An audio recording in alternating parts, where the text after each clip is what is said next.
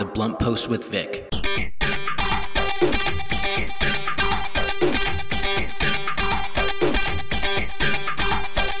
Good morning, happy Monday, and welcome to The Blunt Post with Vic.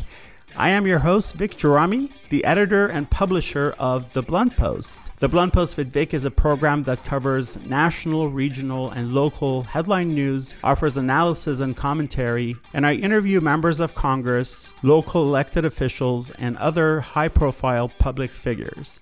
Well, good morning again, and thanks for joining us on this episode of The Blunt Post with Vic. Later on, I interview City of Irvine's Vice Mayor, Tammy, who is running for mayor of Irvine.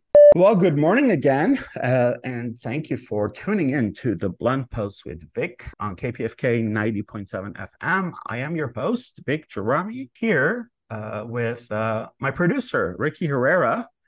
Good morning, Ricky. Good morning, Vic. What's the word, man? Oh, what's the word? Lots. So much always just happening. So much, internationally, nationally, locally to cover. We're going to air my interview with City of Irvine's Vice Mayor, Tammy, who is running for mayor of Irvine later on the show. But let's talk about some news stories and current events. Starting with the International Criminal Court issuing an arrest warrant for Russian President Vladimir Putin, which is a big deal. Who knew? Who could have sort of foreseen this like 5 years ago, 10 years ago? But yeah, there it is. One of his associates is also being sought for arrest. But Putin, it's happened. It's out there. And, International Criminal Court's very conservative. So for them to do this, it means they're very firm on their decision. So what do you think? I think it's great in terms of the impact on his decision-making. I don't think it will sway him one way or the other. But in terms of a symbolic and recognition of someone just being wrong and unethical, I think it's great. The court, in a statement, they obviously refer to his war crimes, but also the unlawful deportation of children from occupied areas of Ukraine to the Russian Federation. So his hands are dirty. Yeah, that's ethnic cleansing right there. Make no bones about it. So there's so much Putin. Wow, the evil that he's done, that he's caused, not just in the last year or so with Ukraine, but decades prior to that, in the region alone, is just incredible, including his sort of assisting Azerbaijan and Turkey in their genocidal campaign against Artsakh and Armenia. So, and then we go to France, a very democratic, very peaceful nation, and there are riots because the French government, with a push from President Macron, decided to raise the retirement age from 62 to 64. And so naturally, a lot of, a lot of people and labor leaders and such are just not cool with it.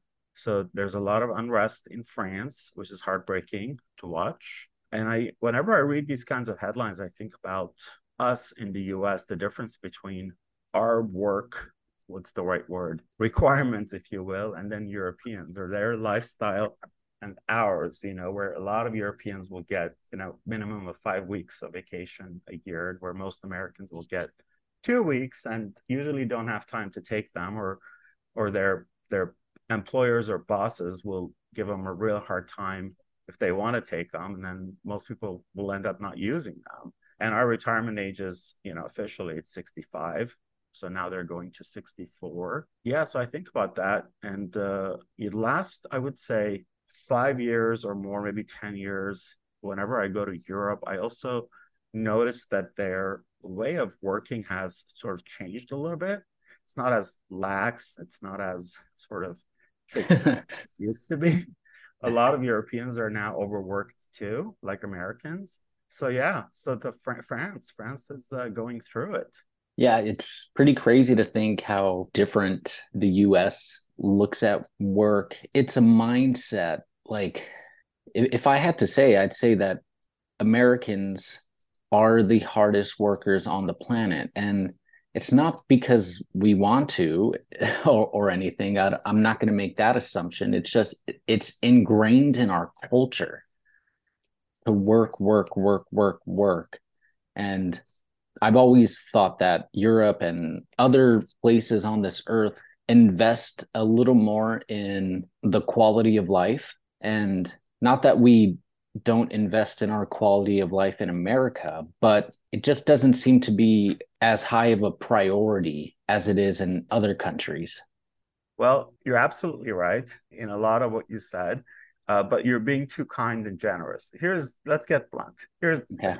Of course, we don't want to be the hardest working people in the world, but we are, right? So we have this sort of pride, this national pride that we have very high productivity level. But what does that really mean? It just means that a lot of people are getting paid for 40 hours a week, but putting in like 60.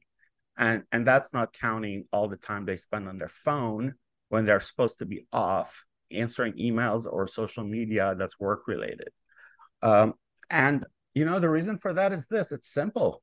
I just went to see Senator Bernie Sanders speak right here in Glendale, the Alex Theater. And he was saying, what we've known that in the last 50 years, if you take out inflation, the average salary of an average American has decreased.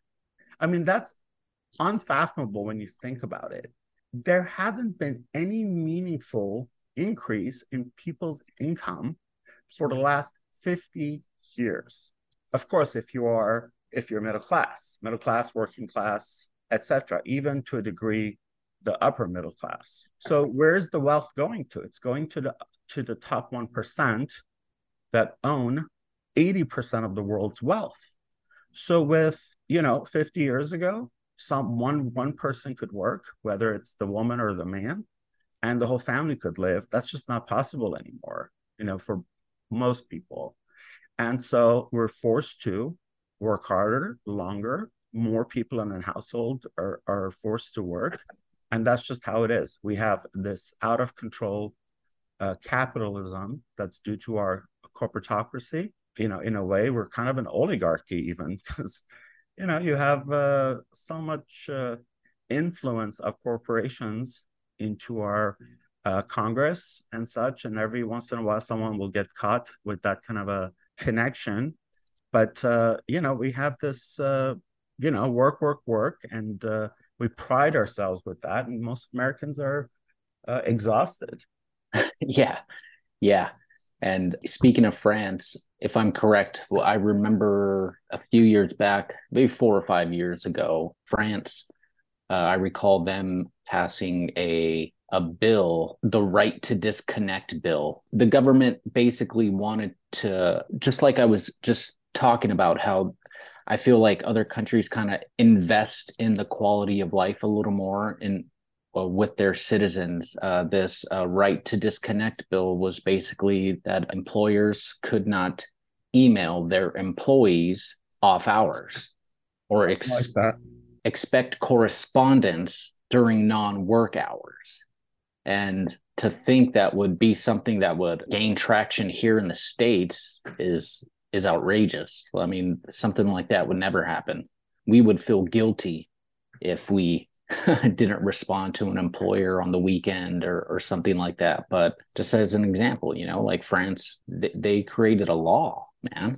I like that. I mean, that would throw so many people off here in the US, so many employers who expect their employees to be like working 24/7 essentially. Wow. Well, moving on, you are the expert about this next item we're going to talk about, facial recognition.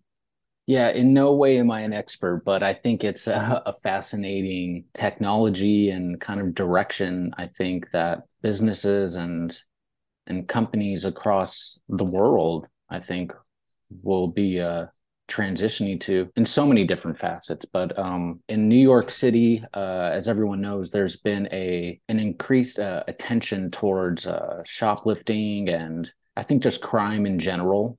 And Amazon, they have these stores called ghost stores or something to that effect. And they're being sued in a class action lawsuit because the store in New York was using facial recognition on their customers without their knowledge. And the whole idea of Big Brother and stuff, I think it just bothers people, this facial recognition and the technology and biometrics of it. So I'm just curious, your thoughts on facial recognition and this transition to different level of security now, if you want to call that security. And it's almost like another level of information that we could be handing over. As you know, and everyone listening knows, information is a hot topic. You know, there used to be a time when I would always think or say, let all my information be out. What do I got to hide, right? So who cares? Especially when like Ed Snowden released all the documents that proved we were being spied on by the government. They were tapping into people's phones and such. But after reading a lot of arguments for and against it, I am against this intrusive breach of privacy. Just because I have nothing to hide doesn't mean I want my whole life out there. However, I'm also not completely against certain things. You know, when you look at this facial recognition, it makes me think of fingerprinting, right? In the late 19th century, when it sort of started to come about, right? I mean, back then, I'm not sure, but I'm thinking someone probably said, well, what are they going to do next, right? So, but now nobody argues against fingerprinting because we know that for most of the time, it's a very beneficial thing for catching criminals and such. So I sort of look at this the same way. You know, facial recognition, it can help solve a lot of crime. It can help with security, things like that. But I'm definitely not cool with it being used indiscriminately for just everybody all of the time. So it's really a balance, I suppose, a corporate responsibility to use it when it's absolutely needed to ensure people's security or to solve a crime or whatnot. But for it just to be out there, I'm not so hot on the idea. Yeah, it's one thing to use it for crime, but to use it for almost this tracking is something that just doesn't feel right about it. And we are being tracked. I mean, cookies on our laptops or whatever, our cell phones, right? I mean, they're tracking our habits. What are we visiting? What are we reading? What sites are we going to? Then they send you commercials and ads and stuff based on that, which, you know, it's been way over 10 years. So we've sort of kind of gotten used to that. So this will be another layer of something similar. Speaking of similar, who's similar to Donald Trump? Yeah, Vic. So at this point, I'm just going headfirst into the bit. I just want to bring up that the latest news on George Santos, a deal he made right before his most recent successful run for Congress. He brokered a deal between two donors in his campaign for a mega yacht. That deal is being investigated by the FBI. Now, it's not known whether any laws were broke or anything like that, but clearly this guy cannot stay out of the news. It's essentially a negative. And I think it's the tip of the iceberg. I mean, in a broader sense, he's been in our consciousness not for too long, and we've had so much come out. Can you imagine like where we'll be in like 3 years, like all the other dirt that will come out? It's incredible. There's no way this guy would be reelected. I don't know about I think after the 2016 election, I don't say no way to anything anymore. The sour taste he's leaving in his trails is remarkable. Yeah, it's just the Twilight Zone. It's watching and just knowing that someone like that is in Congress, just unfathomable. Yeah. Well, anyways, like I said, I'm diving headfirst into the bit. No, you want to talk about something way more important and want to shed some light on something that we're a little over 3 months in. Let's get blunt. Let's get blunt. Yeah, I mean, I've talked about this before, but most of media ignores it. So I feel like I must keep reminding people about this. You know this. A lot of our listeners know this. That not only in 2020, state of Azerbaijan and Turkey orchestrated a genocidal invasion of the Republic of Artsakh, formerly known as Nagorno-Karabakh, and killed 5,000 indigenous Armenians. But last December, since December 12th, it's been just over 3 months, Azerbaijan has blocked the only road that leads Artsakh to Armenia, which is the only way out and in to Artsakh, with pseudo activists. Essentially, a move that's a genocidal move to ethnically cleanse Artsakh of its indigenous Armenian population who have lived there for millennia. It's been their land for millennia. And so what I want to get blunt about is we've heard this phrase a lot lately, selective outrage, right? So there's selective outrage. I'm very glad that the world is outraged by Putin's genocidal invasion of Ukraine. But a year and a half prior to Ukraine, Artsakh was invaded by Azerbaijan and Turkey. So where's the outrage for that? Now, can you imagine that 120,000 people that live in Artsakh are basically held hostage for over 3 months without any food going in, any medicine, essentials? Azerbaijan has cut off their gas, their electricity, and internet. I mean, if this isn't genocide according to UN's definition, I don't know what is. And yet you barely hear or read about this in media. Of course, we know that that's because of Azerbaijan laundromats and caviar diplomacy, which includes caviar journalism, how they have infiltrated and bribed media companies like BBC, New York Times, CNN to not cover this or to do favorable stories for them. The press trips where they wine and dine journalists to falsify, stories and with disinformation and propaganda. But even those so-called leaders in the world that know the facts, it's really disgusting to see their reaction or lack thereof for self-interest, including their nations getting oil and gas from Azerbaijan, which, by the way, a lot of it is laundered Russian oil. So, they're so proud of themselves for boycotting Russia, but yet they're buying it from Azerbaijan. It's the same oil. But, it's an inconvenient truth, to quote Al Gore, that they don't want to admit that they're actually buying Russian oil. It's just laundered through Azerbaijan. Azerbaijan's President Aliyev, who too should be arrested, was just in Germany, and the German chancellor had the audacity during a speech, to say, we don't recognize the Republic of Artsakh. Well, we don't. It's just so arrogant. It was obviously sort of a planted, if you will. He was just sort of regurgitating what Aliyev says for their Germany's self-interest. But it's not for you to recognize anything. These people have lived there for millennia. If you just bother to leave Germany and go there, you will see that there are monasteries and churches that were built in 4th, 5th, 7th, 10th centuries.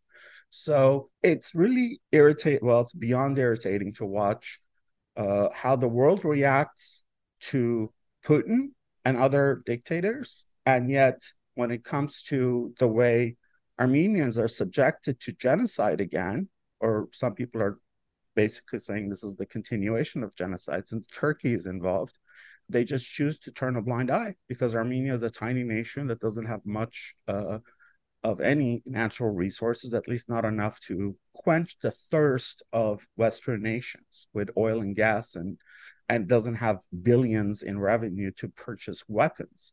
So, let's get blunt about this double standard and hypocrisy that runs through our so-called leaders, our media, even human rights organizations that have been really weak and anemic about this, whether it's Human Rights Watch or Amnesty International. So, you know about my film, Motherland. This is all in there. I go through this, talk about the international community and media and their irresponsible reporting. So I'm going to keep talking about this until, hopefully there's more coverage of this. Oh, and I should tell people who are local in Southern California, my film Motherland is being screened by the city of West Hollywood this upcoming Tuesday at 6 p.m. in the city council chambers. It's a free event sponsored by the Mayor Seppi Shine, and Mayor Shine will be moderating a post-screening Q&A panel with me and my producer and my editor. So you can go to City of West Hollywood's website and RSVP. It's weho.org. Yeah, this Tuesday at 6 p.m. So there you have it. Let's get blunt. Let's get blunt. Nicely said, Vic. Vic, can you remind listeners who can't make it to the West Hollywood screening where they can watch Motherland to learn more about this? Oh, yeah, absolutely. So Motherland is available to rent or purchase on Vimeo. So just go to Vimeo and put Motherland, or you can go to the film's website, which is motherlanddoc.com. And there's a link there to watch or, rent the film, etc. That's motherlanddoc.com. You've eloquently gotten blunt. You've stated the facts of this atrocity, and you use the phrase selective outrage. Well, I'm outraged about the selective coverage. To think that our press can almost benefit off the horrendous actions that are taking place is pretty disgusting. And I think it's just a friendly reminder about outlets like KPFK and Pacifica Radio as a whole. This is truly why independent media is needed, because there is no selective coverage affecting KPFK, affecting public radio for the most part. And so I think it's an important point to bring up. Absolutely. Yeah, well said. Yeah, and we don't have quote unquote strategic partnerships as CNN, New York Times, and BBC do with the nation of Azerbaijan, where they get millions to turn a blind eye and be mute. KPFK doesn't have that. That's why we're constantly struggling for funding, and we have to do fund drives. So I'm proud to be part of this station and this type of journalism. That's not caviar journalism. Yeah, well said, Vic. Let's take a quick break. And when we come back, you will listen to my interview with City of Irvine's Vice Mayor, Tammy Kim. Hi, this is Robbie Krieger from The Doors, and you are listening to Fiercely Independent KPFK 90.7 FM, Los Angeles 98.7 FM in Santa Barbara, and for the world at www.kpfk.org. Support free speech and free-form radio. Peace. Come on, baby, light my fire.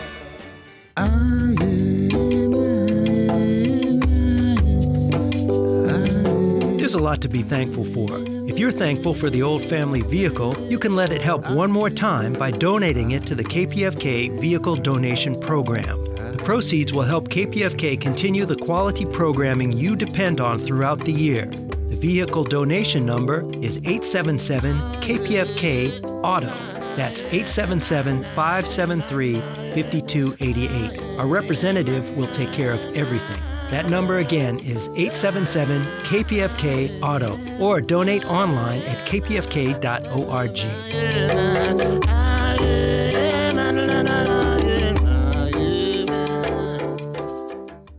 Hi, I'm Sergio Melnichenko with the Global Village. Join me Fridays at 11 a.m. with music from around the world and around the block, as well as some very special interviews. Fridays from 11 to 1 p.m. right here on KPFK Los Angeles 90.7 FM, also streaming on kpfk.org.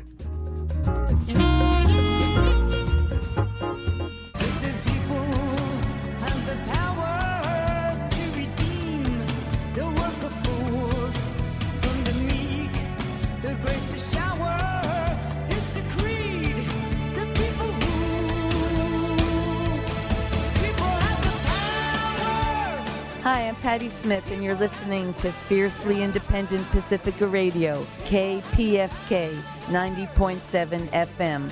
People have the power.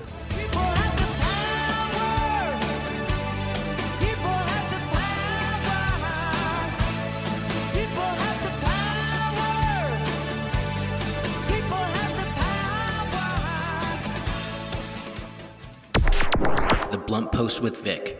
Irvine's Vice Mayor Tammy Kim was elected to City Council in November 2020 in a historic win, beating out 13 other candidates to take first place.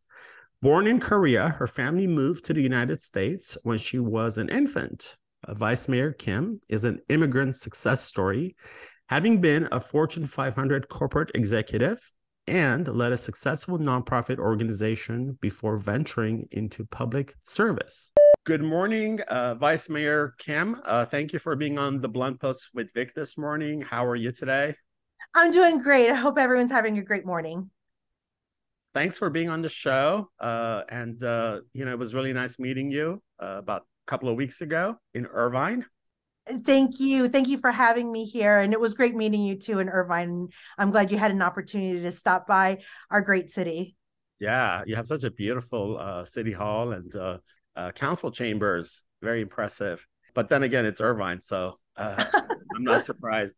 You've been a council member there since about 3 years now, and prior to that, you've had just this very impressive career as an advocate, as an educator. You've run nonprofits. You've been a Fortune 500 executive. How has this experience as a council member and an elected official been like? I mean, it's been crazy because, really being on city council, I really look at many ways as a continuation of the advocacy work that I've been doing for many years. And it is on a different level and a different platform and policy making, and just really looking at our whole community and having access to our whole community and really understanding a lot of the challenges, really talking to all of our residents has been a really great experience for me. And I have overall been enjoying it so far. I mean, there's the politics of it is, I would say, probably the downside, but the serving of our residents is really what I've enjoyed. And every time I have a wonderful interaction with a resident or I can help solve any problems that they might have, puts all the negative political things, I'm able to like overcome that. Yeah, I get that. It's Irvine. It's a beautiful city. It's often on some sort of a list of one of the safest cities in America with over 300,000 population. It's just one of the most fantastic places to live. But lately, last few years, there have been some controversies. There have been some sort of hiccups in City Hall. And and congratulations, you're running for mayor. You're now the vice mayor, and now you're running for mayor. How do you look back at all of that and plan to sort of take the city forward? Yeah, we have had a bit of controversy as of late, which is extremely unfortunate. One of the things that I talked about in my announcement is, we've been under FBI investigation.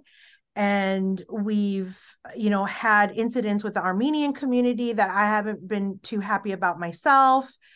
And I feel that right now, especially right now, is the fact that we need new, bold leadership, the fact that we need somebody who's going to champion, who's going to really continue to make sure that not just resting on the laurels of the past 50 years, but really looking at the next 50 years and what we're going to do as a city to ensure that we have a high quality of life for all of our residents, making sure that, we're not, mired in controversy where we don't need to be, and making sure that we work with the utmost integrity. I appreciate that. I wasn't going to put you on the spot. That's why I asked a very general question. But you said incidents with the Armenian community. And for your sake, I want to give you an opportunity to explain that so someone listening doesn't misunderstand and say, wait a minute, are you accusing the Armenian community to do something, bad? Oh, so, no. It's quite the opposite. Yeah, it's quite the opposite. Yeah. Unfortunately, we had a mayor who was surrounding herself with genocide deniers, which is quite unfortunate, with nationalists that quite honestly, want to do away with the Armenian people and, shoving the history of the Armenian people under the rug. And so that is what I meant about the unfortunate situation. I know that because I know you and I know the history. That's why I wanted to give you an opportunity so no one listening misunderstand it. And I have to say, since it has come up, the mayor, it wasn't just that she's been, she associates with these people, but there was, and I don't want to go into it or anything like that, but there was a joke made on a TV show about the Armenian genocides, Armenians disappearing, quote unquote, where the mayor sort of participated with a laugh and a nod and a nod, which was very tasteless, and then followed by a non-apology, which sort of further angered the Armenian community. And so you have been great. I have to say, just for the record, those listening, you've been great in your response. You've been great. You're very, unafraid to, just be blunt and speak your mind. So that's really appreciate it. This is the Blunt Post with Vic on KPFK 90.7 FM. I am your host, Vic Jarami, and you are listening to my interview with City of Irvine's Vice Mayor, Tammy Kim. And just to continue on the same theme, again, Irvine is this sort of hub for a lot of corporations. It's a safe place where, a lot of people go to raise their families, school system and great schools and community. And yet you have a very ambitious, campaign and plan and all of that, from economic development to climate change, which, makes sense and all of that. What can you elaborate on the things that you're working on? Yeah, as I mentioned, really what we need to start thinking about is Irvine 2.0, Irvine the next 50 years, because as we are continuing to grow, as we we're one of the largest cities now in the United States. So I think we rank like number 56 in terms of our size. And if we want to continue to have the quality of life that we have, the safety that we're accustomed to, the high quality of schools, the economic prosperity that we've experienced relative to other places, then we need to ensure that we are putting together measures in place, that we are thinking about things such as housing affordability. Do we have enough places for working families like our teachers, our firefighters, our police officers, our nurses to be able to live here in Irvine, to continue to contribute to our city? Are we addressing things? We cannot evade issues around mental health and homelessness, for example, because if we don't have solutions of places where people can go to right now, I mean, you can have homeless people set up in the streets and there's nothing you can do if you don't have a solution for them.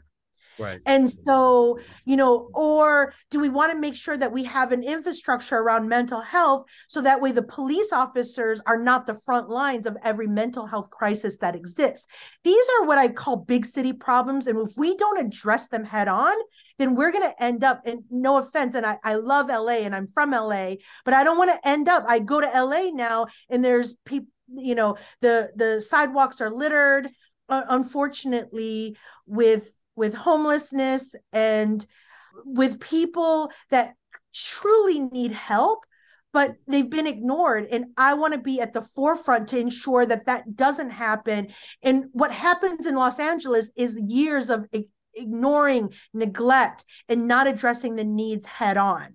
Yeah. And I don't want to get to that point where then it's too late.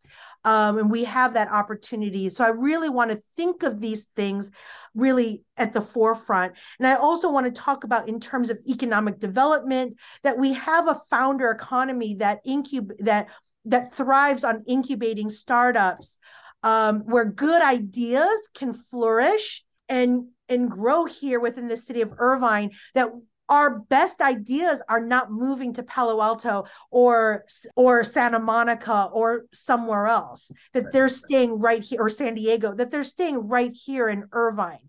We have access to some of the best and brightest and most talented people really on earth. And I want to make sure that we hold on to them, that we incubate them. And when children go to school here, they're raised here, they go off to college, they ought to have a place where they can come back to. Exactly. And so these are all the things that I'm thinking about and that I'm looking at.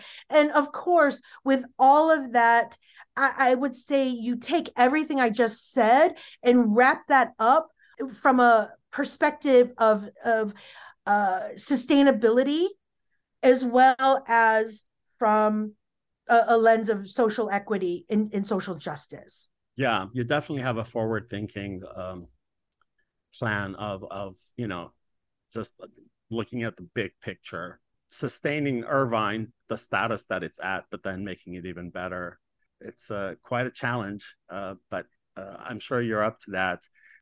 This is the Blunt Post with Vic on KPFK 90.7 FM. I am your host, Vic Gerami, and you are listening to my interview with City of Irvine's Vice Mayor, Tammy Kim. I'm just always curious. And by the way, you really had a good point. I mean, LA, LA was neglected for a long time. And that's why Mayor Bass declared a state of emergency, because, LA County has 70,000 plus people who are unhoused.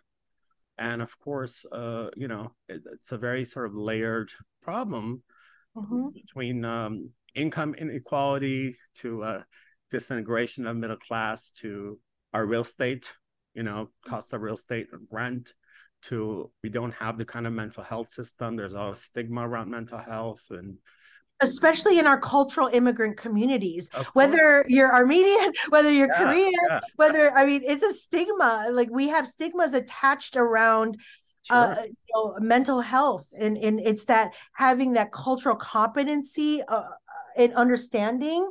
Yeah, it's a real thing in our communities, for sure.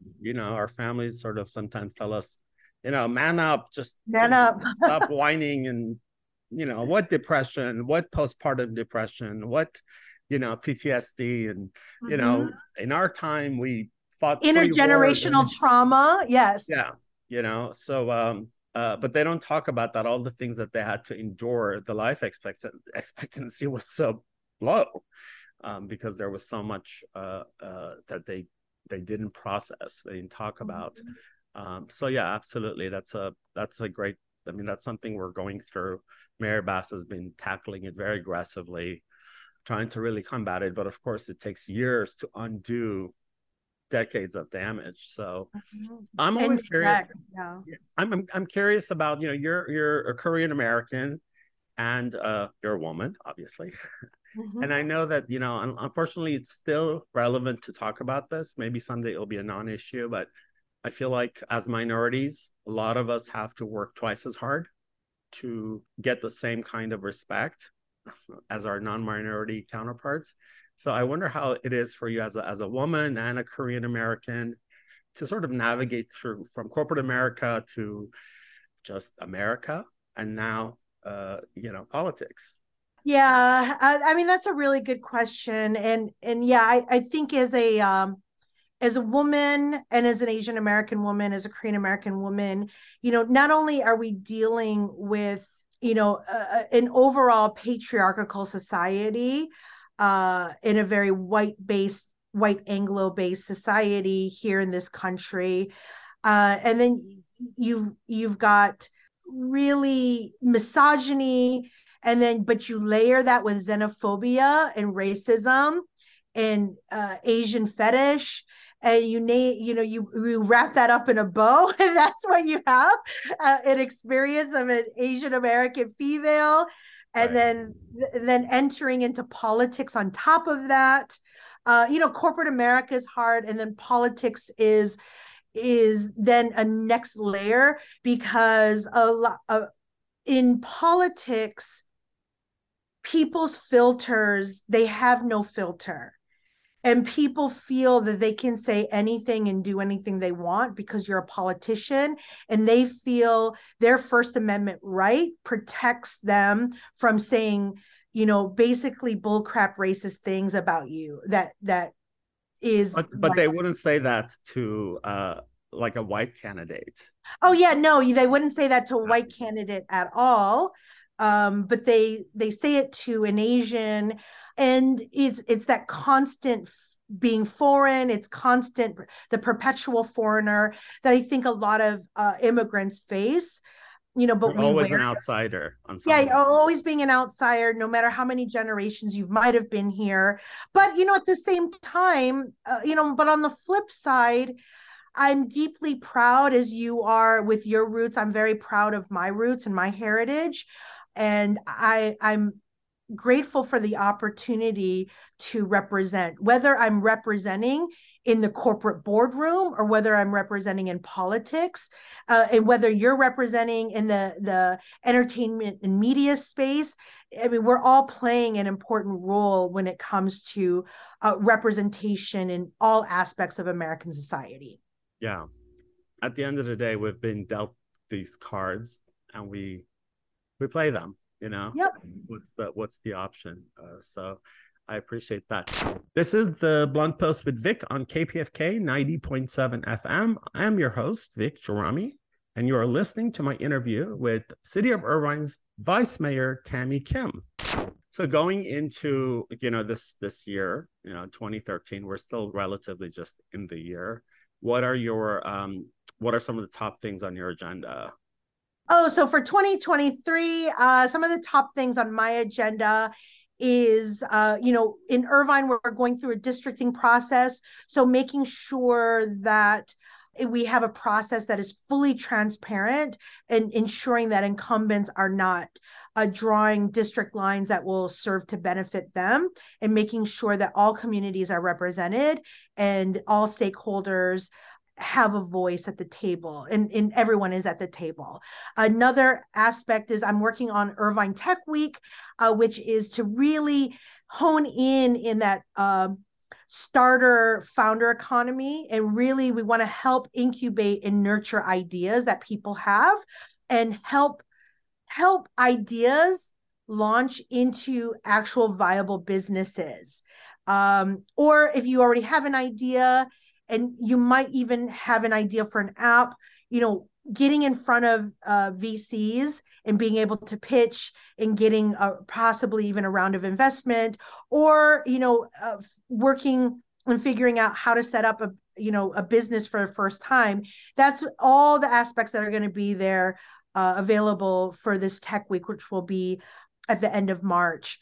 So that's a big thing I'm working on. And then ensuring that we continue on our climate action goals here within the city of Irvine, and also work on ensuring that we have equity from a housing standpoint. We are looking at converting underperforming retail into housing opportunities, and making sure that with that we have enough inventory, and that we're reshaping the product mix a bit, because single family homes right now, it's an unsustainable, unreachable goal for a lot of us, myself included. But we want to provide opportunities for our working families to live in, and those that are beneath the 80% of area median income, which is, people making under, 100,000 a year is still considered low income. Yeah. Wow. Well, that's very. So that's a lot of things just to name a few. Yeah. Yeah. Fantastic. Is there a question I should have asked you that I did not, or something you'd like to add? No, I think you pretty much asked a lot of questions, and I'm, happy to be able to be here for any of your listeners who may be interested in local politics or the city of Irvine or me or, the work that I do on a day-to-day basis. Anyone can reach out to me at Tammy Kim at cityofirvine.org. Fantastic. Well, thank you, Vice Mayor. I really appreciate it. It was nice chatting with you. Thank you so much. Yeah, thanks, Vic. And we'll chat again soon. Take care. So that was my interview with Irvine Vice Mayor Tammy Kim. Vice Mayor, thank you so much for your time, for being on the Blunt Post with Vic, and I hope to chat with you again soon. The Blunt Post with Vic. Before we go, I want to thank my producer, Ricky Herrera. Thank you for joining me today for the Blunt Post with Vic. Tune in next Monday at 8 a.m. for another episode. For more information, please visit thebluntpost.com. You can also follow me on Instagram and Twitter at Vic Gerami. That's at VIC GERAMI. The Blunt Post with Vic.